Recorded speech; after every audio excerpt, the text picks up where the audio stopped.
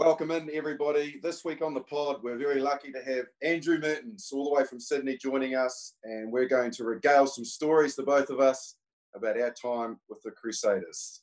Hey, Mert, so I was having a bit of a chuckle when they asked us to do this show and try and reminisce about those old school days because, you know, memory's not that great for some of them, but when you think about it, it was pretty much the Wild West, wasn't it? And because we were going from amateur to professional that first year of the Crusaders in Canterbury. But the one thing that I remember when I arrived in Christchurch, which you'll probably have a better story about and be able to fill the people that are listening in, was you had made it in my mind because you were driving around in this little signed up, was it a Peugeot or a Fiat or something? Fiat Punto.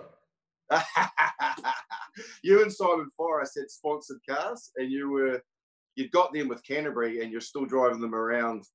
And that's those sort of mid-90s, weren't you? That was, I thought, oh man, if I can do something in rugby, I want to get myself a sponsored car. Yeah, it was that was the big time for me, and I'd gone from driving my late grandmother's Austin 1100 around with a pretty raunchy gear stick, and then suddenly got put in this flash new vehicle, to me, very flash new vehicle, thanks to a sponsorship with Fiat. And it was in the early days of, I guess, well, there'd always been sponsorships, but this was when rugby was starting to ramp up, as you know, and you came up, I think you came up and had a groin operation straight away. Yeah. I don't know if you felt intimidated or what, you just had to have your groin operation, but and suddenly, yeah, Simon Forrest and I were driving around. Fiat had a sponsorship, Punto, they play on words with the punt, obviously. I didn't do much else. And on the side of these cars had, look who's getting a kick out of new Punto. So drove this shiny new little hatchback around until I backed it into a pillar in a parking building, caved the back of it in, and they said, oh, we'll take it in and fix it. And I don't think they wanted to give it back to me. So was it returned? Do you remember what they gave me? Well, it was before the days of the Ford, wasn't it? The Ford sponsorship with the All Blacks, wasn't it? I don't know. What did they gave me this Holden, but basically half of it was white and half of it was black.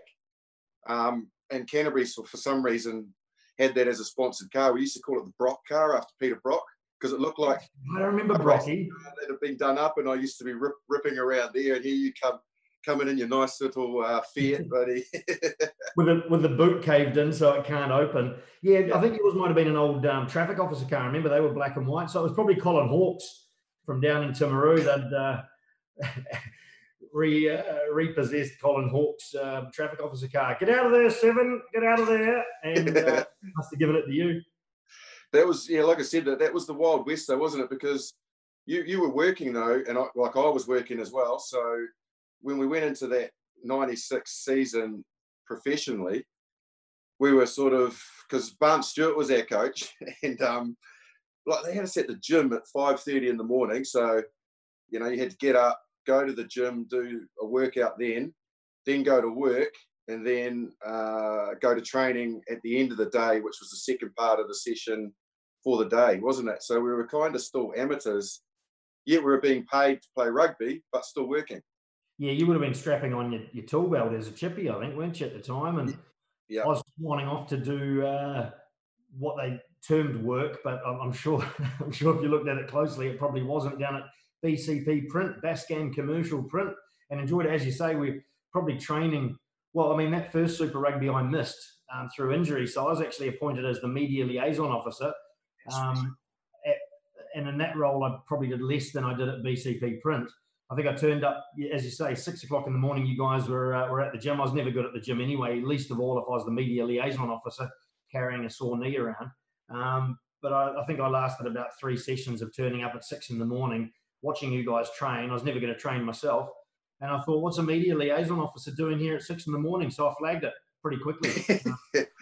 But yeah, we had, you know, obviously most of the guys, if they weren't students, guys had jobs, and you were training early in the morning and then at night. And we'd had that through the Canterbury years, a couple of years prior to that, when you'd come up and been part of that group. We won the Ranfurly Shield and whatnot. And the evening trainings were memorable for the fact that Mike Brewer, who was captain, at the end of every training, and we'd do a few laps of the field, old school style, and he'd drag everyone in for a bit of a motivational speech, but he had this big thing of snot that had rolled down onto his chin. And no matter how serious and how fired up he was getting about the game in the weekend, everyone's just looking at this green thing hanging off his chin thinking, when's it going to fall down? So it sort of lost a little bit of the effect, I think, of his speech. It was like the Austin Powers, isn't it, with the mole? Moly moly. Yeah, I remember it vividly, like I'd completely forgot about that, but you couldn't concentrate because it was always just sitting right there, a great big basic blob of spit. Well, you remember things, you remember more important things like moves and, you know, how we went in games and what happened, you know, when you're having an argument with Andre Watson and about to walk off to get a card. You remember things like that are important. I remember stuff like a gob of snot hanging off Mike Brewer's chin. Did you, like, around that time, obviously, must have been quite frustrating for you that, you know, that you had your knee injury and the game had turned pro and the Crusaders, you know, entered into the Super 12 as it was back then, and you being the media liaison man, it must have been a little bit frustrating, but obviously it wasn't such a bad season for you because we finished dead last, so you didn't miss anything that year. It was tough to watch because you see the effort that all the boys are making. At that stage, you know, we already had a lot of imports, and I think we had a lot of injuries that year. So I think we went through something like 40 players in the first year of Super Rugby, which is quite an extraordinary amount. It's a high amount for those days. And, you know, those first couple of seasons, we had some awesome blokes come into the group. And, you know, while the results were tough and you know, you're hurting when you see the guys work so hard and have a tough run of results. But, you know, the guys that, you know, Demo came up from South Canterbury. We had Dion Muir, I think, came to Andy Miller from Bay of Plenty. And all these people from outside the region came in as Crusaders in that first year, along with the traditional sort of Cantab farmers who were in there, you know, student loan, guys like that. So, you know, it was a hell of a group. And, yeah, it was tough to watch because, you know, you're giving it everything on the field. And I think I ended up commentating the Blues game at Lancaster Park and went pretty close there, but they just had so much firepower. It just seemed all the other teams had so much firepower, and we were kind of a bunch of misfits that all came together and good blokes, but just and worked hard, but just unfortunately the results didn't come. We were on the back of those great guys that we got, as you mentioned, in the side that had, you know, unique opportunities because, you know, we did have a lot of injuries. We were trying to piece together the side. We had some also real sort of stalwarts of Canterbury rugby, didn't we, that were sort of, well, let's just say, we won't say hanging on, but happy to get into playing professional rugby, the likes of, Scotty England and you mentioned Bruiser. Richard Lowe was another one. You mentioned Stu Lowe. God, when you mentioned his name, I remember you. I don't think you were at training this day as the media liaison man, but you know, Laurie being Laurie, he was always aggressive at training runs, and he was a real stickler for feeds being properly into the scrum during a training run. But these were non-opposed, so they weren't crashing into each other. And then, so I was obviously halfback at the time, and if he didn't say it once, he said it 5 times in the training run. Boy, he used to call me, put the ball in as you would put it in a match, simulate it properly, put it in. And I would just throw it in there and then go to the next scrum, and he would say the same thing, and he'd get real aggro about it. And in the end, I cracked. I'd had enough of him, and because obviously it wasn't really simulating it. So I said to Lowe, I said, tell you what, Lowe, I'll put the ball in anywhere I want. If you actually push in a scrum for once, we'll be fine. And I tell you, I put the ball in, and he went, whoom, like that. And before the ball was at the back of the scrum, he was coming back around from the front row. Fastest clearance I've ever made. Out the back, crisp. And I was chasing the ball across the other side. And I could hear him running across. And he was chasing me across the field. That's probably some of the finest clearing speed to the ruck that I've ever done. And then I had to hide for him for the next 30 minutes. I have seen, I didn't see that, but I can remember a bullet that I got. I think it was down at Burnham that we were training, and I'd call him moving the backs, and this was part of all this, you know, juggling a little bit of a power struggle within the team or whatever, but all in a nice context. And I'd wanted the ball off the line out at the back or something like that, and it hadn't come off the back. come off the front, and we didn't want that because it meant that the flankers of the opposition could run off and smack us before we got over the gain line. So I said, let's do it again. And you didn't want to do it again. You said, just can you work with what you got? And I said, no, we want the ball off the back of the line out. I'll tell you what, the next ball that came off that line out, if I hadn't got my hands in the way, my head was gone. And I thought, maybe that's worth chipping you a little bit in the game every now and then for that too. And you probably felt the same with tackling. I mean, I was never good at it. The only times we made a couple of tackles was every now I'd probably take an offence at someone being smart aleck, and for once in my life put in a good hit. Probably people should have needled me a bit more on the field too. Do you recall the year before the court session after the King Country game? You probably won't remember it from the minute that during the court session you accidentally spilt your beer all over Richard Lowe and thought that it was hilarious, which I thought, I was sitting right beside you and I thought, that's not good. It's completely soaked his pants, and you laughed at the fact that it had done that, and he just looked at you, and I thought, right, and he didn't react. And then the next thing must have been about 3 or 4 minutes later, he stood up to walk away, and he came up behind you and put you in a sleeper hole. Yeah, it was. I'm even more proud of that actually, because we'd got to the end of the court session. We'd got an absolute hiding against King Country. Philippe Reassi, I think, scored 4 tries that day. They put 50 points on us. I think we held the Ranfurly Shield at the time in Christchurch, and our away games were a little bit of a struggle to get up for, but that's no excuse. We just absolutely got torn a new one by King Country that day. And as you say, the court session went for a while. We tried to get a bit of warm fuzzies at the end by having a bit of a sing-along. I was beside Richard Lowe. At one moment, I'm standing there trying to get my arm around this huge man, and the next minute I kind of left my body and saw myself pouring this beer over the top of his head. And is that what it was? Yeah. And like I said, I remember sort of thinking at the time, being outside my body, thinking, well, this is kind of funny, but I don't think it's that funny. It's probably dangerous as well. And yeah, as you say, soon after the sleeper hold went on, Murdens was snoring. We had slept well that night and had forgotten about it the next morning, walked out for breakfast. And as I walked to the breakfast room, already a few guys in the room. And as I walked past, I sort of could hear some chuckling on one side, and I'd look over and it'd stop. Some snickering over the other side, I'd look over and it'd stop. And I sort of sat down and I thought, oh, actually feeling pretty good. And then started having those flashbacks. And it was quite a good moment. Low 1, Mertens 0, still remains at that score. But I reckon I'll get him. Yeah, there's still time. You'll be fine. Just wait till he really slows down. Then you'll be right. So yeah, look, obviously you got the opportunity in '97 to get out there. That must have been pretty cool, and a slightly better year for us. Yes, there'd been a little bit of a change. Not that was the improvement, but sometimes a change of scenery, can spur a little bit of, I guess, enthusiasm or whatever. It had been a tough year. I don't think probably enough credit from that early Crusader success, or that Crusader success at the end of the 90s, has been laid back at the feet of the kind of foundations that were built in the early 90s. And that was guys like, you mentioned Vance Stewart, who came in as coach after a run of probably 4 or 5 coaches in as many years with Canterbury. Vance Stewart got the reins and was the coach for 3 or 4 years, and instilled a bit of belief in us, I think, as well. He managed to mould a group of young sort of tyros coming through, the likes of a couple of Southlanders came north, Tumbai Matson, Mark Mayer-Hoffler, Angus Gardner, Matt Sexton and Mark Hammett. That sort of young breed came through.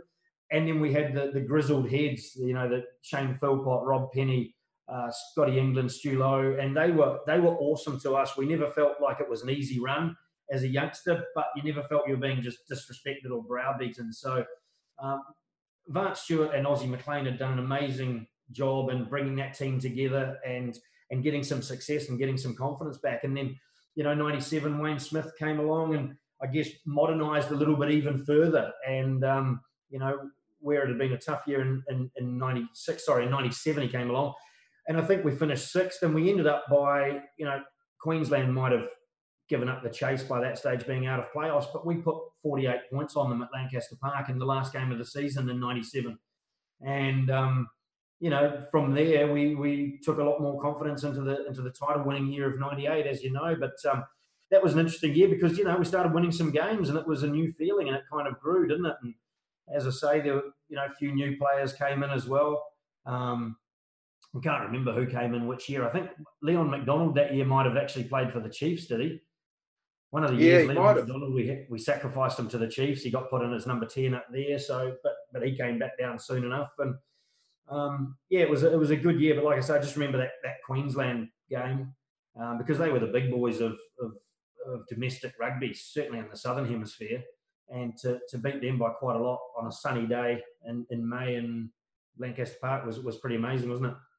Oh, it was, yeah. And yeah, I do remember that game. Everything sort of fell into place for us. And I think that probably carried over to the following year.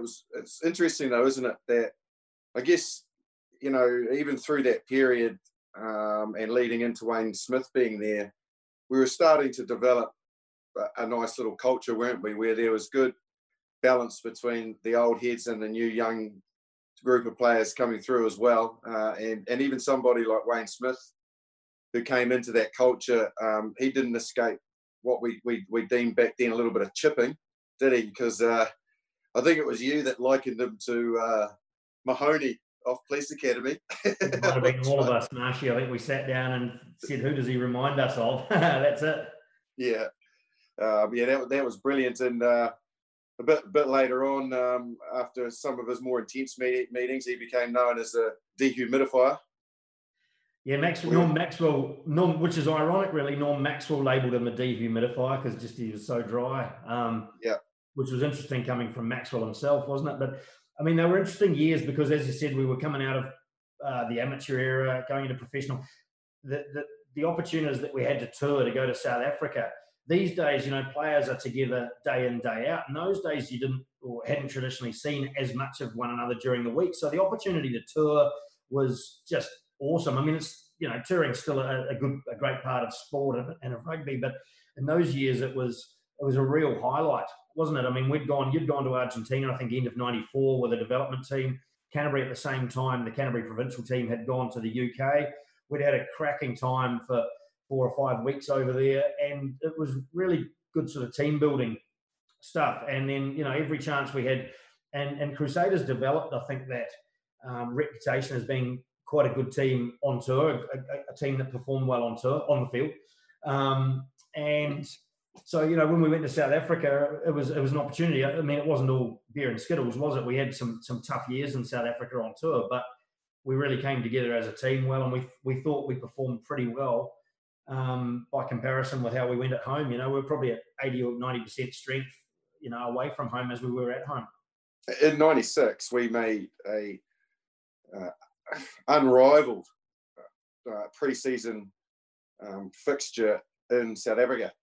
Golly, like that was something that nobody's ever attempted to do before, and there's good reasons for that. I think we were over there and must have been early January, and it was about 3 million degrees, and a lot of us had never been to South Africa before, and yeah, genuine excitement. So, like, I think we probably got an early taste of what South Africa was going to be like when we had to go there and try and get through a pre-season. I think we played 3 games. In fact, what I remember out of that was, that was the following year. Remember when was it Chester Williams? He was you know, like one of the great players for South African rugby, and we were the team, I think, twice that he did his knee when he played us, like freakishly. He did one knee and then recovered from that a year later, and then we were playing him again, and then he did his other knee. We had a few instances like that with people having bad luck, didn't we? Because we called Daryl Gibson the Black Widow because he seemed to always be around when someone got really poorly injured. Yeah, he had a special skill with Achilles, didn't he? He was the one who passed the ball to you when you had to jump up high instead of just trotting over the line and scoring. You had to jump up high to get this pass, and when you came down, you busted your Achilles. How you managed to hobble yourself across the 5 or 6 meters across the line still and score, I don't know. I mean, that would have put me out for 3 years, I reckon. And then it was Gibson who knocked the ball on that led to the scrum to Matt Sexton doing his Achilles tendon at the same time. But, you know, people did their knees against us, particularly in Cape Town. I mean, Chester did his a couple of times, and even off the field. I think Bob Skinstad had a bit of an incident that ruined his knee. Funnily enough, I think Matt Sexton was witness to the car accident. I don't know how much he was into this, but Bob had an incident right. in Cape Town with a car, and he hurt his knee. And Matt Sexton was most worried about having to go and witness it with the police or anything, because he'd just been a bystander walking home from the pub, but he was smashing a pie. And he was more worried about what the team management would think if it got found out that he was smacking a pie over at 2 a.m, walking home. Basic era, though, in South Africa, having a pie. I think I'd be more worried about, the following morning having to have a head pie at 2 a.m. in South Africa than I was of anything else. Bloody hell. That's just something you get used to, mate, I think. Conditioning. Yeah, you do. Yeah, absolutely. So, look, we progress forward and, we're looking at opportunities that arise through getting, into playoff mode. And, in 98, you mentioned it, I did my Achilles tendon in a game there. Gibson got me. So it was an opportunity, though, for you and the team to go through, unexpected, really, wasn't it, to the first Crusaders final against the Blues at Eden Park, where I don't think there's any question that you guys went into that game as massive underdogs. Yeah, well, I mean, we'd been underdogs probably every game for the last 9 games of the season. It was it was a sprint, I guess, a little bit compared to now. The Super 12 then were 11 round robin games and 2 playoff games. And after 5 weeks, I think we'd had 3 losses out of 4 and a bye. So we were well and truly entrenched at the bottom of the table. And then, as you know, after that, we were a little bit lucky with the draw, I think, after that, because we came off the bottom of the table. And when we had our first win, it wasn't against one of the top teams at the time. I can't remember who it was, but we had a succession of teams through the rest of the round robin where each week got a little bit harder, but we didn't get chucked in against one of the top teams until quite late. So we managed to progressively get better and better and better and have these wins and start stringing the wins together, and the confidence obviously comes. And it culminated with that last round robin game in Durban where we beat the Sharks. By this stage, Norm Berryman was at times on the field almost single-handedly carrying the team on his shoulders. It was extraordinary, wasn't he? But and not so much carrying the team on his shoulders on a Thursday when he had to wake up on our day off and come to golf with us. But the game against the Sharks, and then we had to turn around and fly back to Christchurch because beating the Sharks would manage to earn ourselves a home semi-final, which, excuse me, in the in the context of where we'd been, was just ridiculous to be looking at a home semi-final. And the Sharks, I'm sure, hadn't anticipated having to travel for theirs. So we got second and third, and they came across and played in Christchurch. And Norm Berryman again, I think he did the big. I mean, you'd probably started that getting the crowd up, but he took it and put it on a big stage. Just a matter of timing. He probably did it properly more than anything else. The big grin on his face helped as well, but the crowd just got right in behind it. I mean, as you'd expect at a semi-final, when Christchurch people hadn't been used to seeing a lot of success from the Crusaders, so we managed to come through. I think Daryl Lilly came on and played a very important role. Impact. He was a guy who normally staying in the hotel the night before. I'd align with him because he's also a bit of a night owl. We'd watch a movie through to about midnight, nip up the road to Maryvale to get a burger, which we had done from McDonald's. We did it once earlier in the season, and we were sort of like, oh, don't know if that's a good thing. And then we had a cracking game the day after. Everything clicked, and we won. So we thought, well, that's that's our routine now. Not a superstition; it's just routine. So Daryl Lilly came on and played an important. I think scored a try or set up a try down that left-hand side by the number 3 stand, and we beat the Sharks, and off we went to Auckland for the final. And to this day, do not know how we won that game. We were hanging in there by the skin of our teeth the whole game, and all of a sudden at the end, James Kerr was flying onto the ball. I've run blindside, didn't know what I was going to do with it. James Kerr's called for the kick. I was, as you know, only too happy to kick the ball, especially when someone else is saying kick it from our team, and I know that there's someone going to chase it, and especially when there are some big blokes about to smack you like an Aroni Clark or or a Charles Rickelman or someone like that. And so it's only too happy to put the ball on the foot, bobble around, and shape of the rugby ball, as we know, is difficult to predict with the bounce. So James Kerr's made a great effort to score that try. And like I say, to this day, do not know how we won that game up there. Probably the start, though, of what made the Crusaders then start to become a very successful franchise, because a game and situation like that where you're up against a genuine superstar side that was stacked full of talent, and you're a complete underdogs, but if you've got the right culture and you're actually out there with your mates and you're not listening to all the peripheral sort of conversations that are going on, you're just focused on what you're going to do, you can achieve anything. And I think probably for us, that was 98 was the catalyst for, like, how many games did you play for the Crusaders? And I know that I did, where I sat in the change room after the games thinking, bloody, how the hell did we win that game? But somehow you found a way.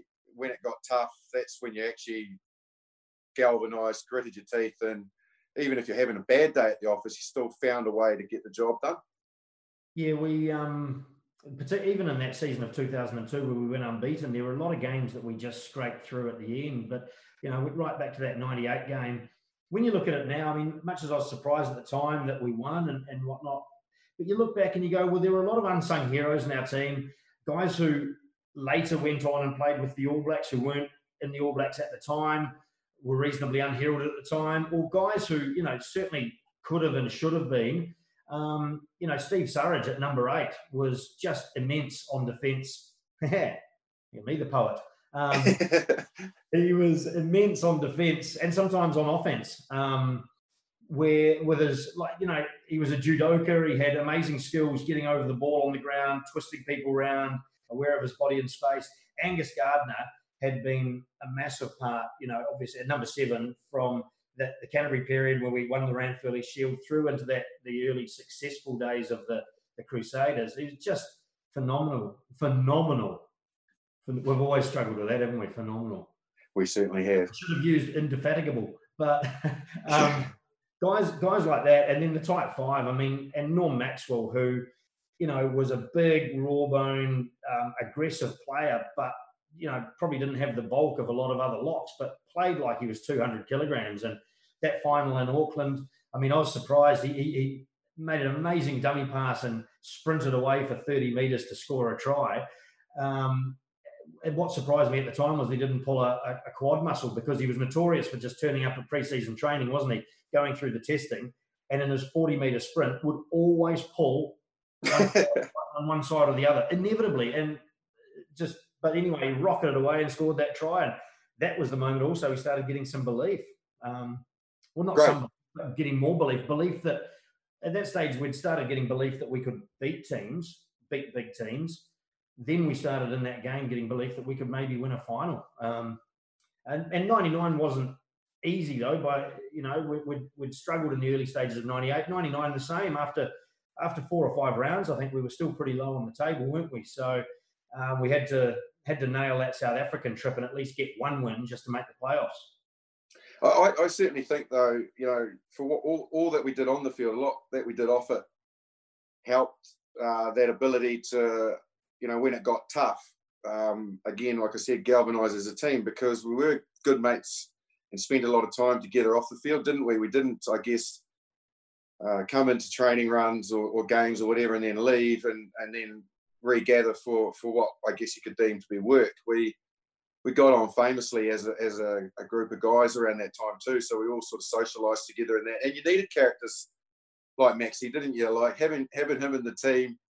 Not only was he at the forefront of, I guess, at every opportunity teasing others or chipping away at them or what he called mocking them, but we also loved to basically take the piss out of him as well, didn't we? And some of the things that he did were next level. Like the time that he forgot his shoes, his dress shoes to go to the aftermatch, and he just improvised. He took the studs out of his rugby boots, which were obviously black high cuts at the time, and wore them into the aftermatch like it was normal, and with no socks. With no socks, because he didn't have his socks as well. So guys like that, he was great. Like, I don't know if you remember, but he was trying to, at one stage, we had a training run, and I won't go too deep into this, but there was a group of people that were there after the training run to talk to the players, and we were going through the last set move for the team training run, and I remember about to put the ball into the scrum, and Maxwell said to me, "Who are those fellas over there?" And I said, "Oh, they are such and such. I won't go into it." And he said, "All right, who are they here to see?" It wasn't the police. Let's just specify it wasn't the police. No, it wasn't the police. So they sort of said, "Oh, we do a ballot. So basically, they'll have all of our playing numbers in a ballot, and I'll pull them out. And if your name's pulled out, then I want to speak with you." So he said, "Really?" And I said, "Yeah." He said, "Okay, that's interesting." I said, "Yeah, it is." Anyway, the move went through, and we did that. We all got together afterwards, and I think it was Toddy at the time said a few words, and then I think it was Robbie came over and said, "Rightio, guys, there's these people here. They've drawn some names out of the hat, so can you all make your way over there, and I'll tell you who they want to see." So anyway, they read out some names, and then they said Norm Maxwell, and he didn't step forward. They said, "Norm Maxwell?" And I was like, "Where's he gone? He was here a minute ago." So they checked the field, they checked the changing room, they checked everywhere, and there was nothing, couldn't be seen. So they obviously couldn't meet with him. And I was driving home to Sumner, and I got halfway home, and I heard this banging in my car, and I was like, "What the hell is that noise?" And it kept going really, really loud. So I pulled the car over, and I was like, "What is that?" Went around to the back of the car, and it was coming from inside the boot. I popped the boot, and Norm Maxwell was lying in my boot. And I said, "What's going on, mate? What are you doing?" He said, "Oh, those fellas back there, I didn't want to see them today. So, I just skimmed out of there. And if you can drop me off at home, that'd be good." I said, "Do you want to stay in the boot or?" "Oh, no, I'll ride in the car now." Gave himself a good fellas. Yeah, he probably, to be fair, he would have slept there quite happily too. I remember when he first turned up, and I got him round for dinner. I was my flatmate was a guy, Dean McKinnon, who you know as well. We got Norm round for dinner, and we said, "Oh, what have you been eating? Since you got down to Christchurch and that, what have you been doing?" He said, "Oh, just kind of hang out, just sort of eat roast chicken at night." We're like, "Okay, that's good, do a few veggies and stuff." No, just roast chicken. Well, I'll just roast it in the pan and then eat it. So he's in the oven, starts picking away out of the roasting. That was his routine. He was fantastic for us. He was a good character. We were very, very lucky with all the imports so-called imports. They don't get called that now, but I mean, at the time it was imports. At the time, Christchurch was still pretty white and accountant looking, So the two Normies from Northland coming down. Mark Meyerhoffler had come down a couple of years previous with Canterbury and was just an enormous part of the team and just such a rock in the midfield for us through Canterbury and Crusaders. Tumbai Matson, who's a Christchurch boy, obviously, but brought the Fijian aspect to things. And we just had a really good group. As you say, everyone took the mickey out of one another, so everybody was equal. You were in trouble if you started firing up at getting fun poked out of you, because it was just straight away, give it, can't take it. So, yeah, the last thing you wanted to do was react adversely if you got given a new nickname by the likes of yourself, Marshy. You got given a nickname and you fought against it, it was going to stick. And it was just normal, good, fun culture. And, at times we were fortunate. We had some, results that went our way, and that always helps. But it was a good group. It wasn't all beer and skittles. We had some tough times. I mentioned 99. We had to, when we went to South Africa, as you remember, we had to win one of those games to get into the semis, and we lost down in Cape Town and it hadn't gone particularly well. Had a big sort of a powwow that night, and it wasn't a big booze session or anything like that. We sat down in that room, I think at the Crown Plaza in Cape Town, cracked a couple of beers each, but just had a bit of a chat about, what's going on. And you'll probably recall better than I will the words and stuff that Norm Berryman used to kind of inspire the team at that stage.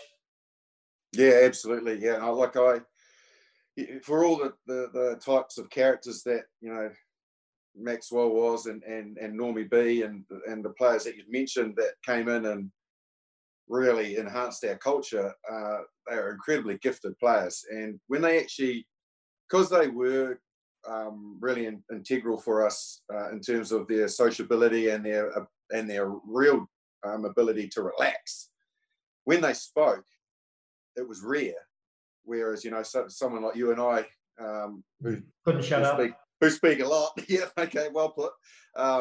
When they actually said something, it was rare to hear out of them. And that time that Normie spoke, and it was basically just around, you know, his background, where he'd come from, and just saying, you know, like, we're lucky to be doing what we're doing, and you know, we shouldn't be overthinking it. You know, we've got to go out there and be ourselves and that sort of stuff. And he was bang on. You know, like, you can probably get a bit carried away and thinking too much about the occasion. He was kind of alluding to the fact that these things are very rare, what we're doing, and the minute that you take it for granted or let it slip by is the minute that, you know, you can't get back. So yeah, I think that was really, knowing it was quite a brilliant sort of a lesson for us all, and almost behavioural science and stuff like that. Even though he wouldn't put it in scientific terms, you know, the things like being able to get honest feedback to one another. You know, it doesn't all have to be about building one another up and nurturing one another. If things need to be said, if you need to lift your standards, then the first people who should be saying that to you are your teammates alongside you. And I think just the way Normie said that night about us just being a bit more honest with what we were doing, honest with one another, honest in the way we were applying ourselves in training, and just having a crack on the field. And it, yeah, as you said before, it galvanised us, and we went on up to Pretoria and had a win up there. The funny one I like, and I mean, I love talking about Normie because he was such a big part of our team, and we lost him about almost 4 years ago. In fact, it's coming up the anniversary soon. But one of the things that I remember about Norm was when he first came into the Crusaders, and we went over to, I think, Noosa for a pre-season training camp, and the Blues were over there as well. So there was a bit of a quadrangular tournament. Coolum. Yeah, up Coolum, that's right. And I think the Waratahs and the Reds were up there as well.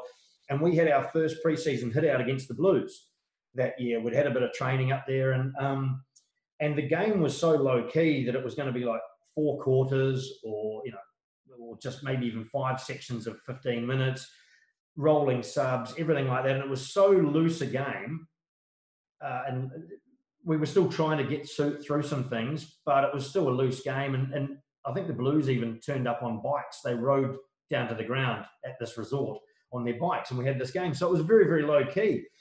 And Wayne Smith said to Normie, who had just arrived after the game, how'd you find that, Norm? And Normie said, oh yeah, I enjoyed it, Smithy, but I found that the build-up was a little intense. And Smithy said, that's probably the lowest key warm-up we're going to have all year. If you think that's intense, I don't know how you're going to handle the rest of the season. So what are we going to do around that? He said, there's got to be a solution. He said, you know what? Best to stay away from the guys in the lead up to the game. Best to stay away from the guys who want to focus. You know, normally your tight forwards, and yourself, Marshy, as well, in terms of just being physical and stuff like that. Anyone who's physical, not that Normie wasn't, but I certainly wasn't. So Smithy said, stay away from the guys who want to build up intensely. Go and hang out with the idiots. Go and hang out with Mertz and Con Barrel. So for the rest of his time at the Crusaders, Normie and I and Con Barrel would just stay away from everybody else, walk around the field before the game, you know, in the hour leading up to the game. You know, the other 2 blokes would be checking out the good-looking birds in the stand. That was their thing. I was probably more looking at the post, starting to visualise goal kicking, stuff like that. But we'd just walk around the ground and just relax and be idiots by ourselves. And I thought that was a mark of Normie, but also of Wayne Smith, identifying, you know, very early on that we've got to cater to everybody's sort of individual needs in terms of their preparation and getting the best out of them. I had a little chuckle to myself when you mentioned Con Barrel, because I remember, so for people out there that are unaware, the Type 5 are notorious for being really poor roommates and incredibly bad snorers, really bad snorers. And Con was easily a world champion. I think probably the only person that I've seen ever as good as Con at snoring is Tana Umaga, who didn't have his own room because he was captain, had his own room because you just couldn't be in the same room as him. He was relentless. Almost the same hotel. Yeah. Same hotel was a struggle. Yeah, same floor. Everyone else was on a different floor with Tana around. But I remember, so Con was going through this process of trying to cure his problem. So he was one of the guys that was wearing those things that opened up your nasal passage in a game, to help you breathe. And then he took that off the field and thought that would help him with his snoring, and it didn't. Anyway, I happened to be walking down the corridor. I think we were in Australia. It was either Australia or South Africa. Doesn't matter. And it was late at night. I'd been late night sort of visiting Errol Collins, our masseuse, and having a coffee and some chocolate with him. So everyone was pretty much tucked up in bed. That wasn't out like Norm Berryman doing their traditional, or like Mertens and Lily getting their burger a bit later. But most other players were tucked up. Anyway, there was a door slightly ajar. So I sort of just poked my nose in there, thinking, oh, those guys are still awake. And I think it was Matt Sexton was on the bed by the window, and Con Barrel was lying on his back on his bed closest to me when I walked in. And he'd taken it to a new level. So he had the thing across his nose, but he also had a great big strip of brown tape across his mouth to stop him from from snoring. So it was encouraging him to breathe through his nose. And then I can't remember who it was. I think it was Scott Roberts. There's two of us in the doorway. And the most brilliant thing was, we're like, hey, Con, you all right? And he just go, It's like, what are you doing? Why have you got that stuff across your mouth? And we stood there for 5 minutes because obviously he didn't want to rip it off and then had to put it back on. So it's just a funny sight. Like, people might think, that's not actually a funny story. But when you come across a guy lying in bed like that, he's only got his jocks on as well, which enhances the story. On top of his bed, and the strip of tape going across his mouth, like a Hannibal Lecter. It sticks in my mind. Bit of a Hannibal Lecter, wasn't it? Actually, I think the referees tried to get me those tapes as well for on the field, but never caught on. Con, I liked, and that was one of the great indications of how the humour, just the normal sort of humour, same as any club side, any under 18 side, any rep side, whatever, school team. Just the banter and the pretty simple derogatory humour that goes on. One of the best nicknames I've seen was Con as the baby eagle, wasn't he? And yes. Someone, why do you call him baby eagle? And they said, well, watch him run. And the next time I saw him have to take off, he runs with his elbows there, and it looks like a baby eagle trying to take flight. So always quite enjoyed that. He loved it too. Hey, you mentioned Pretoria earlier on. So we've got to. So I'll give you my part rendition of the story, and then please come in and tell me about your mindset. But basically, Pretoria, very important game, a must-win for us, and it'd been an absolute struggle all day. We'd been scrapping our way through on leftovers, and it's never an easy place to play and win anyway. But we desperately needed to win. The game, we're behind, and the game is getting beyond us. I think we were 2 behind at the time, possibly. Anyway, time's ticking away. There's a couple of minutes left, and we've got the ball, and then I think we've got it around the sort of 22 area, and one of the lads takes the ball into contact, and they're over the ball, and this is when breakdowns are more of a mess than ever, and they've got their hands all over, and it looks like we're going to turn it over, and if we turn it over, they'll get the scrum and kick it out and probably win the game. And just before the referee's about to blow his whistle, I can feel this like big whoosh of momentum come straight past me. Obviously, I wasn't interested in cleaning the ruck, securing the ball, just watching what was going on. And this bullet absolutely smashes into the ruck, and the ball pops sort of free on our side, and there's groans and grunts and blood, and people's hair are all over the place. It's an absolute mess. And the referee blows his whistle and goes, advantage to the Crusaders. So we win the ruck after looking like we're going to lose it. That missile was Todd Blackadder. So he went smashing in there into the ruck, did all the damage, and managed to secure us one more opportunity when hope looked lost. So, captain, inspiration. Probably so did he? Did he vacuum with that big bucket? That's his most effective way of cleaning out. Put that in the way. He would bump 3 or 4 people out of there. So the next thing, obviously, we've got this one last opportunity to try and win the match, and you come sauntering up next to me, and we're sort of thinking about scrum move, what we're going to do, options. What do we do now? Looking for some inspiration out of our captain. Toddy's sort of scraping himself up off the bottom of this ruck. You and I are standing there like 2 kids on Christmas Day, wanting to get the info from our inspirational leader, what we should do. We look at him and he dusts himself off and stares at the 2 of us. And he looks and the words of inspiration come out of his mouth, and he says, "Just do something." There's one other word there, wasn't it? Yeah, there was a word that can't go on TV that was in the middle of that. But so, I was just like, what? So we sort of had this idea that we would phase a couple of times, and then there's a possibility that you might sneak back into the pocket. Yeah, well, that was, as you say, 99, and we needed this win to get into the semis. And I don't want it all to be about me, because we all had a very, very tough game through that. And ultimately, I get a chance to do an action at the end of the game. And for once, that actually worked out. But I'd really had an annoying game. Why? See, this is why I don't go into a gym. In Cape Town, I'd been at a gym for a team training session. I'd been yapping away to someone as I pulled a weight off a squat rack. But the 20 kg weight had a little 5 kg or something in front of it. And it landed on your toe. And yapping away, it's just dropped off and dropped straight on my toe. That's right. Right on my toe, on the end of my toe. So it didn't break it or whatever, but it has absolutely killed me. And I've hobbled down and I've gone and had to get all the blood released out of my toenail and all that sort of stuff. And I was, for the rest of the week, leading up to that Pretoria game, I was at trainings. I was even getting these nasty little needles into my toe just to give me some,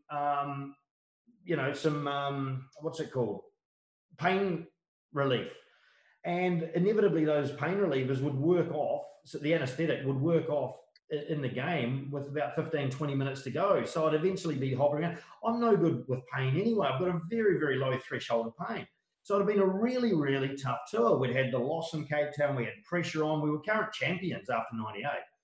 So we had this game in Pretoria. And you know what Pretoria is like, Marshy. It's fantastic if you're a home player. If you're a visiting player, it's really hostile. And I mean that with a lot of respect. You don't just get the bus in and go straight under the stand like you do in most other stadiums. The bus parks on the outside, and you walk in at the end of the field, and you walk around the field right in front of all these big corporate boxes, all of whom have had South Africans, big Dutchmen in there eating steak since 6 o'clock in the morning. And all just hurling abuse at you. And, we're going to smash you. We want to scrum you. And I'm shouting out, what does scrum mean? And just into you the whole time. The flip side is, of course, if you do win in Pretoria, they stick around afterwards. They're all having beers. And as you walk back out, they're incredibly complimentary. They just love a good contest. They love the rugby. So they're calling out well played and all that sort of stuff. But at the start of the game, it's very, very hostile. And we've been in this hostile environment the whole way through the game, under pressure. Todd Blackadder has had his Martin Luther King moment. Actually, just before then, I've had a penalty. We're 2 points down, as you say. I've taken a shot at goal. It was one of the best kicks I've ever made in my life. Just struck it absolutely beautifully. It's flying right down the middle from the sideline, and it just gets pushed away. There's a tiny gap in the stadium where a draft comes through, and it blew the ball the wrong way. It's missed. And the whole crowd's going off, and they're treating it like they've put me off. They're responsible for me missing the kick. And I'm kind of like, well, that's unfair, because I can miss a kick with nobody watching. I can miss a kick really, really easily. Why should you be taking credit? So I was getting more and more annoyed. I've got a sore toe. We're standing there having our council meeting among the backs, much like they do at the end of trainings. Forwards do the scrum practice and the backs stand around giggling and playing knuckle bones and stuff like that. And so on the field, we're having this discussion, and I'm intent on not taking a drop goal. Firstly, because I thought the entire Bulls team is going to try and charge down the drop goal. Secondly, I'm like, did you not see me 4 years ago in 95 at the World Cup final? I wasn't good at drop goals. And because of that, we lost a World Cup final. I'm not really sure I want to be the guy to fail on this either. Let's run the ball, because they're all going to run at me for the drop goal. I can pass it to someone else. Then that someone else can either score or give it to someone else to score. Or if we don't, it's their bloody fault. It's not mine.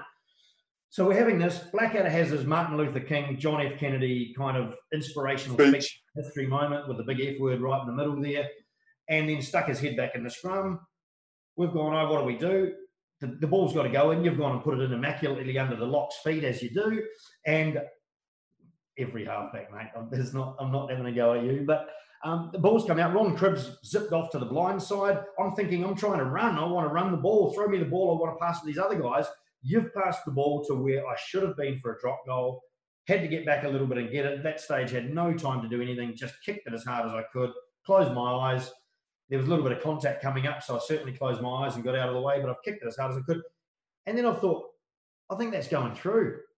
And I've run back, and in just a moment of childish boyhood enthusiasm, I was only 28 at the time, I've pulled the double bird at the crowd. And it was really just a celebration. It was an exuberance. It wasn't meant to be that nasty.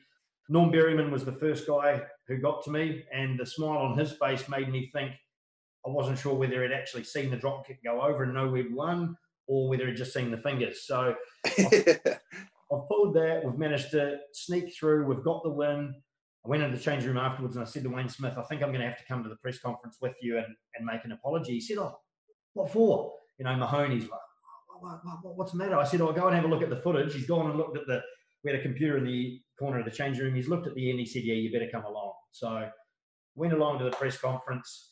I was sitting alongside Ruben Kreur, who was a fantastic competitor, an awesome player, flanker from South Africa for the Bulls. He was the captain. He was there, and they asked him at one point. I'd already always got on well with him, mainly because I didn't probably threaten him, either running with the ball or trying to tackle him. But he got asked, what did you think of Mertens' rude gesture at the end? And he had one of those little moments where he could have gone for me or against me, and he just turned around and said, I probably would have done the same thing. So that kind of saved me. And then I think the rest of South Africa knew that what it was like to play in Pretoria. And I think South Africans actually, I think they kind of took some pride in me doing that, because I think it was the first time they'd seen any kind of aggression from me on a field. So I think they were proud of me.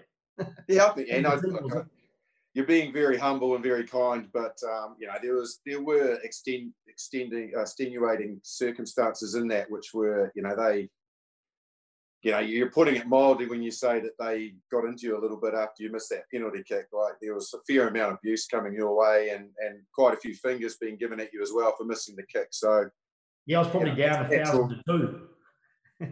It's a natural reaction that you have the last laugh, and you're only mildly sort of doing a replica of what was already being done to you, though, because the things are yelling out. So it was a great moment, though, and obviously we went through in '99 to spoil TB's party down in Dunedin, which was a bit of a shame for the Highlanders, because they'd had such a successful year. And again, we probably went into that game on the back of travel as underdogs, because we had to go to Brisbane, was it, for the...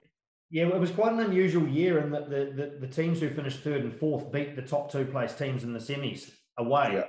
So I think we may have played our last game against the Waratahs in Sydney, perhaps, and stayed in Australia for the week.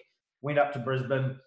Queensland had finished top, had an amazing team, still had Tim Horan there, and I'm not sure if Jason Little was still there, but I know he might have been Waratahs by that stage, but they had an amazing team. Eels was still playing, David Wilson, and Herbert. They were top dogs, Dan Herbert, Paddy Howard, and Pat was down in Brumby, sorry, but they were the top team, and we went up there and had a win. At the same time, Highlanders went across and beat the Stormers in Cape Town, or Western Province, whatever it was called there. So they were two incredible wins. And for us, that was another kind of pinch yourself moment, just to win in Brisbane like that. And then, we came back from Brisbane, and the Highlanders had to traipse all the way back from Cape Town to their own home ground and have that final. And, it was a pretty tense final. It was really exciting, wasn't it, to be in particularly probably for you, born and growing up in Southland, that it was a South Island derby. I remember it being really exciting as a South Island derby. Yeah, it was. Yeah, it was a pretty was a pretty cool time. Hey, do you remember, because one of my sort of thoughts, again, that sort of popped into my mind when you mentioned being in Dunedin, remember around that time that we introduced the breathalyzer? So for people out there, what they did was they introduced the breathalyzer device that you have for what the police have for drink driving, but they introduced it into the Crusaders setup as a educational instrument. So what we would do was, the next morning, if you've had a few beers after a win, and when you get to the recovery session, you'd do the breathalyzer, and they would record what your reading is and make sure that you've not overdone it the night before and that sort of care. And I can't remember whether it was after I think it was after the final. It possibly was, when Greg Somerville basically blew the machine apart. And usually when someone actually blew it too high, and obviously it had a big night and been caught out by management, there was the old heads down, that's not good. But I remember when Yoda blew like about 1,200 or something on this machine, everyone was like clapping in the bus. Yeah, it's an interesting one, isn't it? Because in the context of the team, absolutely, let your hair down a little bit. You need to let off some steam and whatnot, provided you keep a lid on it. At the same time, you've got to be careful, kind of, don't we glorifying, I guess, the drinking culture. But it was certainly brought in as a way to give guys an idea of what they needed to do to recover well. Some people can go to 2 or 3 in the morning having, a few drinks, and it won't affect them. Other people need to be in bed by 10, 11 o'clock or whatever, and maybe can have one, because ultimately you want to get into that recovery phase right from then and the next day, So as you say, they brought this in more to give people an idea of how efficient their body was at processing alcohol and how much they need to stop at, so it's not, impinging their ability to recover the next day. And I did put my hand up at the time in that meeting when they announced it and say, do you reckon there's a chance or a risk that this might turn into some sort of a competition? And I got ignored, which is probably fair enough. But without throwing Greg Somerville under a bus, I think he's still probably the record holder. I'd say. Got out, fair to say, and tried to play touch rugby the next day. Wouldn't say he was effective. There were quite a few missed passes that got called when it sort of got towards it. He wasn't the only one, by the way. It's certainly not him. But no, I think we were a pretty good team at managing that whole thing, because you do want to get together as a group when you've been working hard. I know this will sound like an absolute excuse, but if one of the ways to do that and socializing in that environment is to sit down and have a couple of beers. So you just do have to be mindful of what your recovery is about. I was interested a couple of years back to go into the Crusaders hotel, or their conference room at the hotel in Sydney when they played. Was very lucky to be invited in there just to have a look, and was amazed that they had a beer there, but it wasn't. They certainly weren't going to have more than 1 or 2. Their enjoyment was really around. I mean, it was almost symbolic having a bottle of beer there or whatever. Their culture was around about just enjoyment of one another, and a huge part of that was Jordan Taufua, which struck me at the time as being quite interesting in the context of what Christchurch is seen as kind of a demographic, and how far we've moved on in 20 years. And he was fantastic, directing the team on their kind of their team song and stuff like that, and everybody was in it together. And like I say, it was different from the old days of court sessions, but it had a very similar feel. I'm glad of the era we played in. We were pretty good with the Crusaders. I don't think we had much in the way of incidents or things we needed to worry about. We tended to keep things to ourselves and close in and quite controlled. So to the point where one of my greatest memories with the Crusaders is when we won the following year in 2000 in Canberra. It was obviously a hard place for Cantab, for people from Christchurch to get to support. But we had a really strong throng of supporters. And again, it was a game that we shouldn't have won. We had 30% possession against the best attacking team probably in Super Rugby history. We managed to hold out and win that. back at the hotel, handful of, or the supporters, the hardy supporters that had managed to get over there from Christchurch. And we just thought, let's get them all into our court session, into our team room. So they all came in, and among that number was my father, who'd come across, which was just awesome for me to be there in that environment, having a beer with Terry. Both giving the old... Yeah, you're right about that. And I think, that ability for the Crusaders to sort of open up to everybody, not only just family, but for supporters that had made the effort. And 2000 again was, we were pretty much underdogs on a hiding to nothing to win that match, and somehow managed to find a way to win it with 28% possession, something like that. Bit of magic from Ron Cribb, some pretty immaculate goal kicking from yours truly, and some courageous defence won us a game against the odds, really. Yeah, the two aspects to that game I remember. I mean, obviously as a goal kicker, I'm going to remember kicks.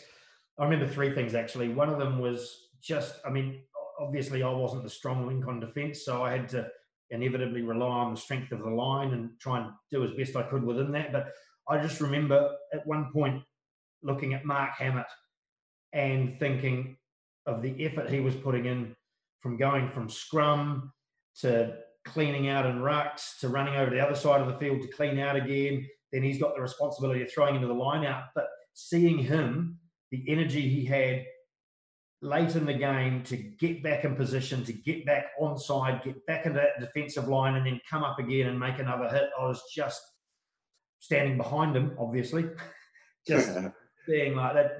The guys were unbelievable, the effort they put on, that defensive effort that night.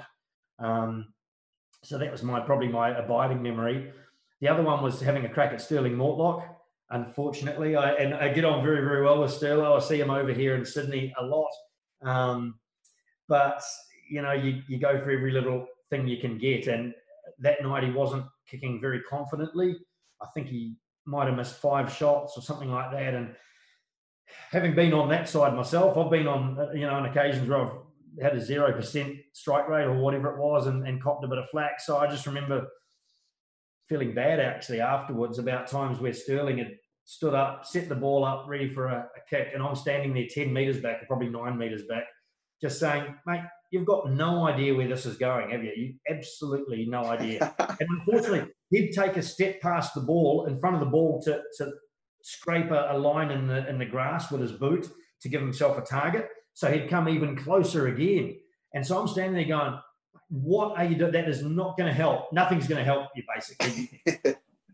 So anyway, so I'm glad that I managed to kick the last penalty. Otherwise, the laugh would have been on me, obviously. So I managed to kick that last penalty. With the penalty at the end, all I was worried about really was cramp.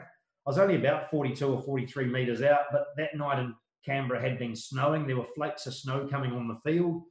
It was so cold that John Howard, the Prime Minister, afterwards only took his gloves off to shake one team's hand, and that was the Brumbies. So he kept his gloves on to shake our hands, possibly worried that we might have nicked his watch as well at the time. But it was so cold, and I was starting to cramp at the end of the game. And when I goal kick, at the end of my follow-through, the cramp really grabs into my calf. And like I say, I've got a low pain threshold. So with that kick, all I was worried about is I knew I was a wuss, and I knew that my likelihood would be to pull up and not follow through properly because I knew I was going to be in some pain. So my whole focus in that kick was make sure you just deal with the pain afterwards, just try and kick. And in the end, I'm not sure I even got cramp, but that was all I was worried about with that kick was the cramp.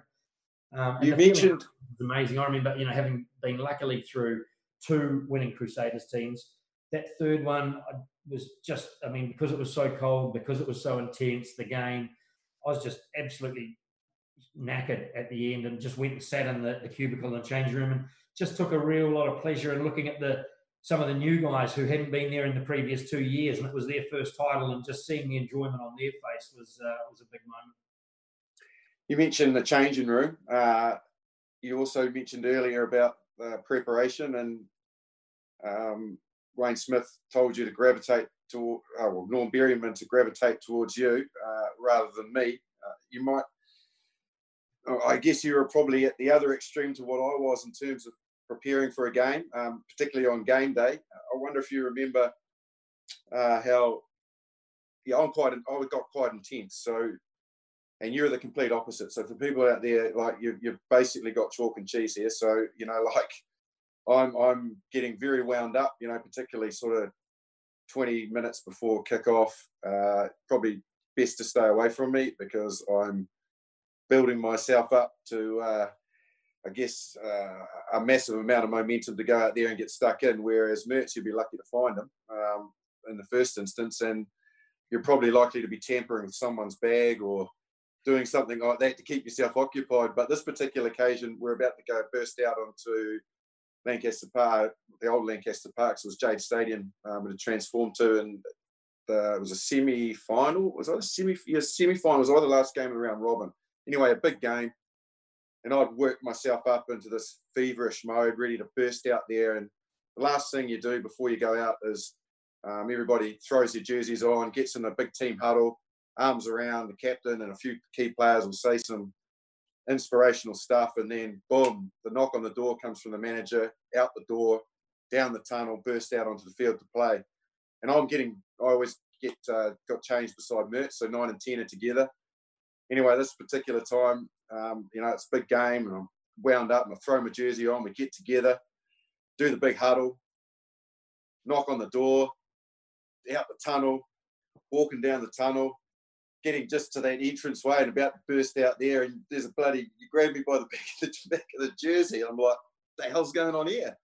And pull me back, and it's, oh, mate, thought I should just let you know you've got my jersey on.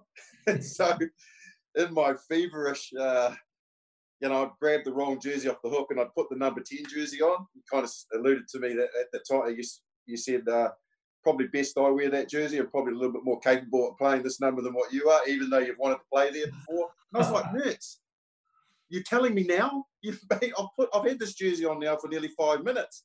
But it was your relaxed nature that you're thinking, how long can I let this gag go before I'm actually finally going to let him know he's got the wrong jersey on? Yeah, I probably should have been a bit more considerate than that and told you a bit earlier. I was actually pretty happy to wear the number 9 jersey, although I think, to be fair, it would have been more accurate if I'd said you're more capable of wearing this 9 jersey than I am, because the occasions when I went into play at 9 were not fun. There is a lot of running. There is a lot of chasing around. There's a lot of bending over and having to grab this ball and getting your fingers kicked. Luckily, you've got the stronger, more robust fingers than I do. But that is not a fun role. And I had to play that role quite a bit in '98, actually, when you'd been Achilles healed out of there. I think Elton Moncrief came down as well. So we had Aaron Flynn, who was a fantastic Canterbury halfback of long standing. We also had Elton Moncrief came down from Wellington, and LT would inevitably get yellow carded. He was one of the most feisty blokes on a field ever, and you obviously know from having played against him too. You know, never wanted to back down from that either. But inevitably, I'd have to go into halfback for 10 minutes at least once in any game that Elton Moncrief was playing, sometimes twice. Like, it's not a fun role. But yeah, in hindsight, I probably should have. I was curious to know how it would look if I did start playing at halfback, and particularly if the commentators would know. Now, being on the other side of the fence now, we certainly wouldn't condone that sort of tomfoolery, because it just ruins our professionalism or hinders our professionalism. But yeah, I always like to have fun, but I think the more I went through it, the more I realised, look, you've got to really keep isolated from guys. You know, you might want to relax and joke around a bit, but everyone's different, and don't hinder theirs. But in preparation, gee, I was worried where you were going with that in terms of talking about match preparation, because there have been a couple of spurious stories, you know, doing the rounds over the last few years, and I think it came from me sort of hamming something up on stage with Will Carling one time, so I won't go into specifics. But what I did like about my preparation was I managed to convince Wayne Smith. Now, it's actually been corroborated a little bit lately. One of the NRL kickers over here has said his kicking is much better when he plays golf during the week, because it's all about rhythm and, you know, striking a static object and stuff like that. It takes me back to those early years with Wayne Smith, where I managed to convince him, and I think I like to say genuinely and sincerely, I convinced Smithy that the more golf I played during the week, the better I kicked, just because of the nature of it. It's very, very similar. And so he'd be going around in the changing room or in the hotel on the day of the game, saying to guys, "How you feeling, Marshy? Have you done your stuff, done your prep during the week? Have you focused? Blah blah blah." Say this to all these guys, and then he'd get to me and he'd be like, "Mertz, did you play enough golf this week? How'd that go?" And so everyone's going, "Far out, is this guy? Has he got Wayne Smith around his finger or what?" No, it was genuinely about that. So that was my preparation, and Norm Berryman was another big part of that. You must have almost needed to. You almost needed to play halfback for me when I sent myself off. You alluded to that. Yeah, that was a genuine. It wouldn't be the first time you see me throw my toys in. I threw my toys in with the All Blacks as well. I remember when Hardy pulled me off the field before half time down at Carisbrook because he thought I was injured, and even as much as I told the physio at the time that I was just having a bit of a bad patch, I'm not injured. He ripped me off the field, I think, after 30-something minutes, and I stormed off and swore at him right in front of the TV cameras, off into the changing room, and then obviously this incident with Andre Watson and again Jade Stadium, where, like, to be perfectly honest, my version of the story was just an absolutely abysmal decision from Andre, which threw me over the edge. Sometimes when somebody just cracks, and like for me, the fact that he had blown the whistle when we were still moving forward in that, and I just thought, you know what, and I swore at him, and you cannot swear at referees. So I swore at him because I was so disgusted with his decision. Not out loud. And I thought, I'm not going to get away with that. He's going to card me, so I'll save you the trouble of reaching into your pocket, mate. I'm out of here. He went for his pocket too. He went for the gun. Yeah. Don Wayne. Mm. Because I loved it. Like, without blowing smoke up, the competitive nature of it, that was you. Everybody talks about how Zinzan Brook was really competitive with everything he did, whether it was drinking a Coke through to, rolling a bloody coin towards a wall, whatever. But I thought you were probably the most competitive, and as a compliment, the most competitive bloke I ever played with and knew. And that extended to just how you operate. It's why you push yourself so well at training. It's why you were one of those guys when we were talking before about who could, go fairly late at night and still wake up in the morning and push themselves through stuff. That's you. But that was just a part of that. And Andre, to his, it's brilliant when you look back at it, how you diffused that, because Andre was going for his pocket without a doubt. There's no other reason. It's not, he's not an Aussie cricketer. He doesn't have, I tell you, I watched. Paper in there. We've been showing the archive games over here on Sky Sport, which throughout the lockdown period were amazing. It was good to look back on a few of those games. And there was a game that you were involved with. We were playing at, again, Jade Stadium, and he made a decision, and you were at the breakdown, and you thought about going into the breakdown. You actually halfway went into it, and he blew his whistle. And again, controversially, because I reckon one of the opposition players, might be New South Wales, came in with their hand and pulled the ball back. And you basically looked at him and went like that, which it was like, that's a weird decision. And you went to take your mouth guard out, and he penalised you. You didn't actually even say anything. It was actually, I cracked up, I rewound it, watched it again. You actually, the look you gave him, and you'd already obviously reacted, and you might have murmured something before it, and he looked at it, and you were getting the mouth guard out to really give him the Mertens verbal, and he was like, I know what's coming here, I'm going to penalise him before he gets a chance to speak. I was like, you can't do that. He's not said anything. I was past the point of no return going for the mouth guard. Yeah. When you were going like that, you knew that it was going to be a decent verbal assault. Well, or education. Assistance, yeah. I only took the mouth guard came out for goal kicks and for helping refs. I didn't even take it out for calling moves.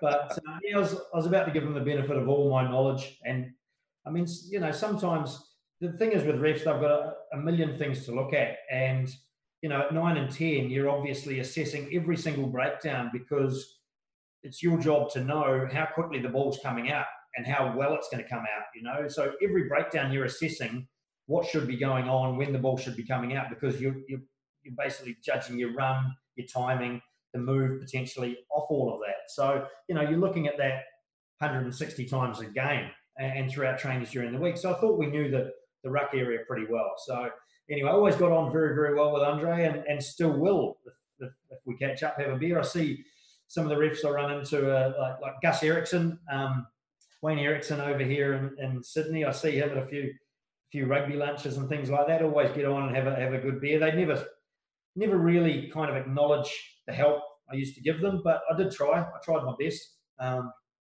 You mentioned that you felt that I was quite competitive. I would counter that you're equally as competitive, and not just on the rugby field, which was incredibly motivating for you to be competitive, and you wanted to win, and you did. You were a winner, but also whether it was playing cards or computer games or anything like that, you had this real passion to win, and that's great, because that's what makes you who you are. But like, you weren't adverse to throwing the odd toys out of the cot every now and then when things didn't go your way. I remember that time at the Cotswold when we did game day. Yeah, game day. We were doing the little drill just as backs, forwards away doing all their complicated stuff, and we were playing a passing game. And for whatever reason, you weren't ready, and the ball hit you in the chest.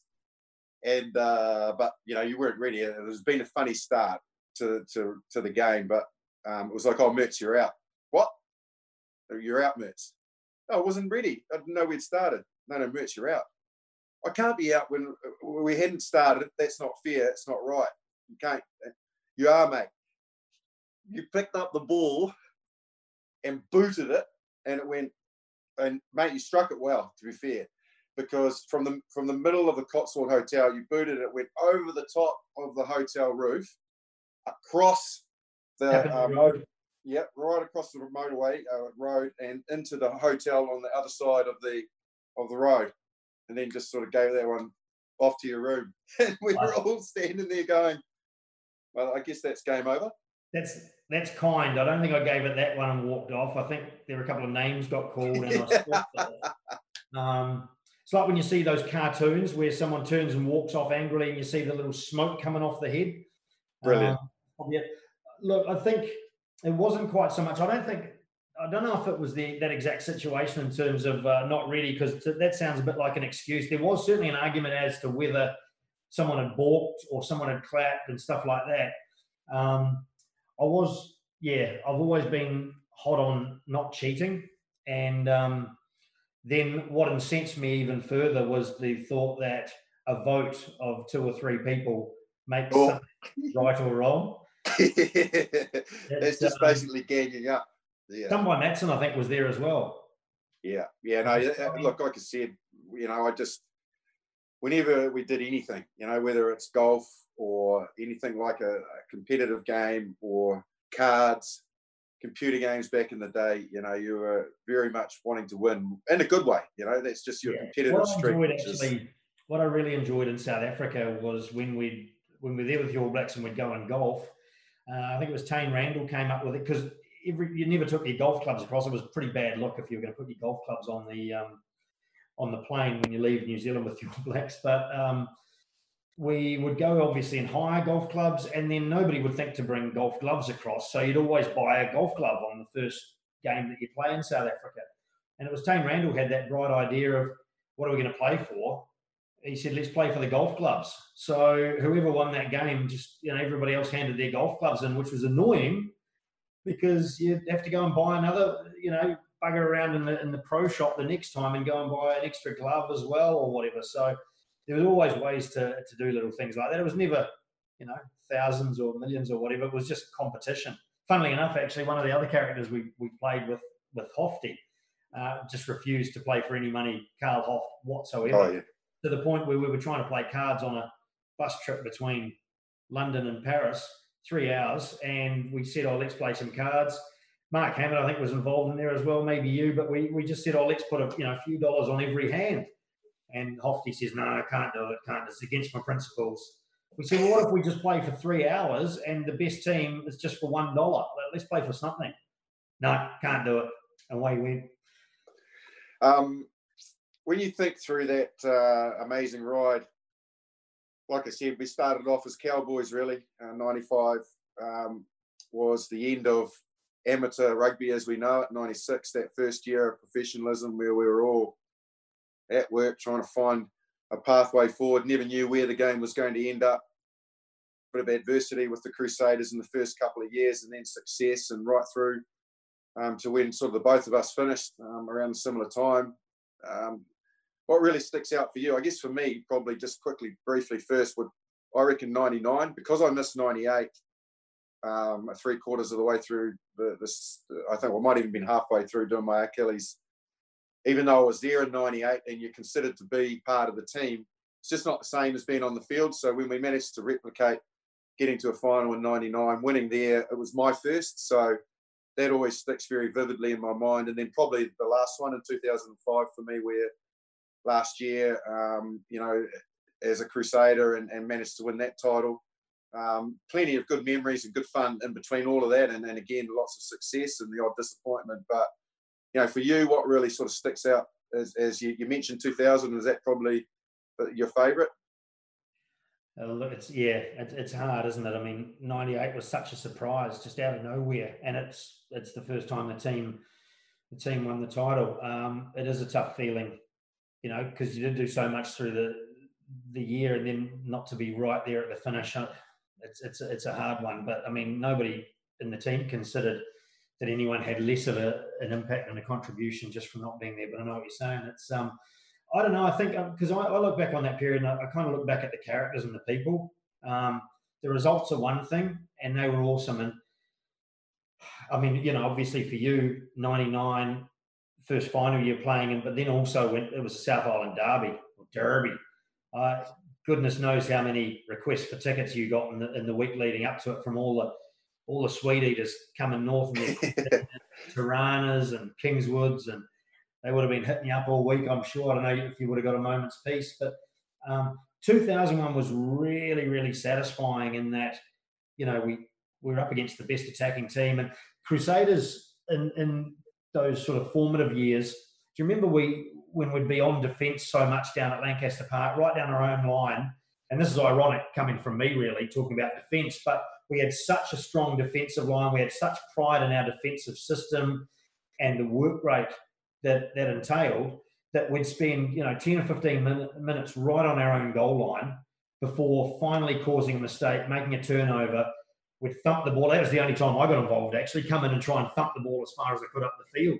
And the crowd would go absolutely nuts at that. So the defence, that coming into that 2000 final in Canberra, over in Canberra, foreign Prime Minister doesn't even want to take off his bloody gloves to shake our hands, snowing, greatest attacking team in Super Rugby, had 70% of the ball, and we still managed to come through that. That was just a hell of an achievement. And then you look at 2002, which was an unbeaten season. But across all of that, I just look back on the guys we played with. It wasn't all beer and skittles. We look back on a fantastic era, but there were hard times. There were losses, like every team has. And our strength of culture got us through the tough times rather than letting them continue. And just everything, everyone who contributed. We talked about the Maxwells and the Norms and Con Barrel from up in Northland.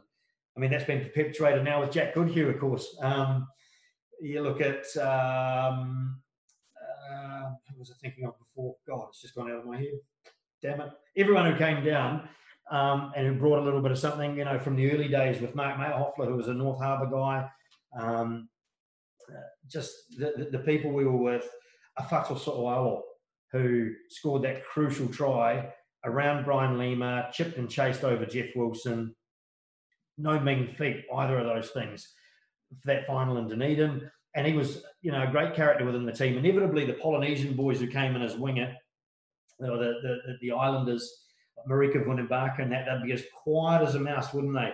And then you'd see them in the corner and jokes flying around in English everywhere, and they're grinning away, and you go, you're understanding everything, you little bugger, aren't you? So'oalo turned into one of the cheekiest buggers in the team, including when he had to wear the Crusader for a day. We had this thing, as you remember, where you'd done something stupid during the previous week, you got awarded the Crusader of the day, and you had to wear this Crusader kind of tunic with a big red cross on it, and you'd have to walk around and admit that you'd done something idiotic. And he was wearing it when we went to a winery in Stellenbosch where they had a cheetah, and the cheetah suddenly took a liking to this bright red cross on a white background and decided to make a few steps towards a whato. And despite the fact they'd said that the cheetah's fine and he's on a leash and don't make any sudden movements, a whato So'oilo tried to sprint away.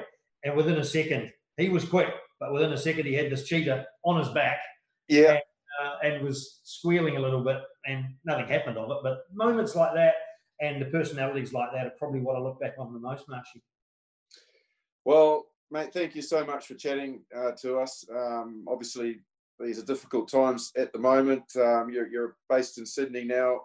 We're not sure when we're going to be able to catch up again. Hopefully it's sooner rather than later. It's been too long already between drinks, but great to have your insight and stories into what was a really cool time with the Crusaders. So stay safe, buddy, and hopefully we'll catch up sooner rather than later, as I said.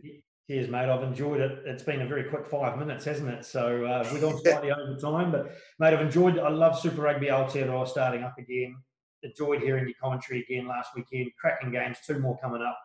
Every weekend. It's just fantastic. Even from over here, I'm thankful that Fox is carrying it. So it's awesome to see you back out there, and be good to have a beer when we can soon. Cheers, mate.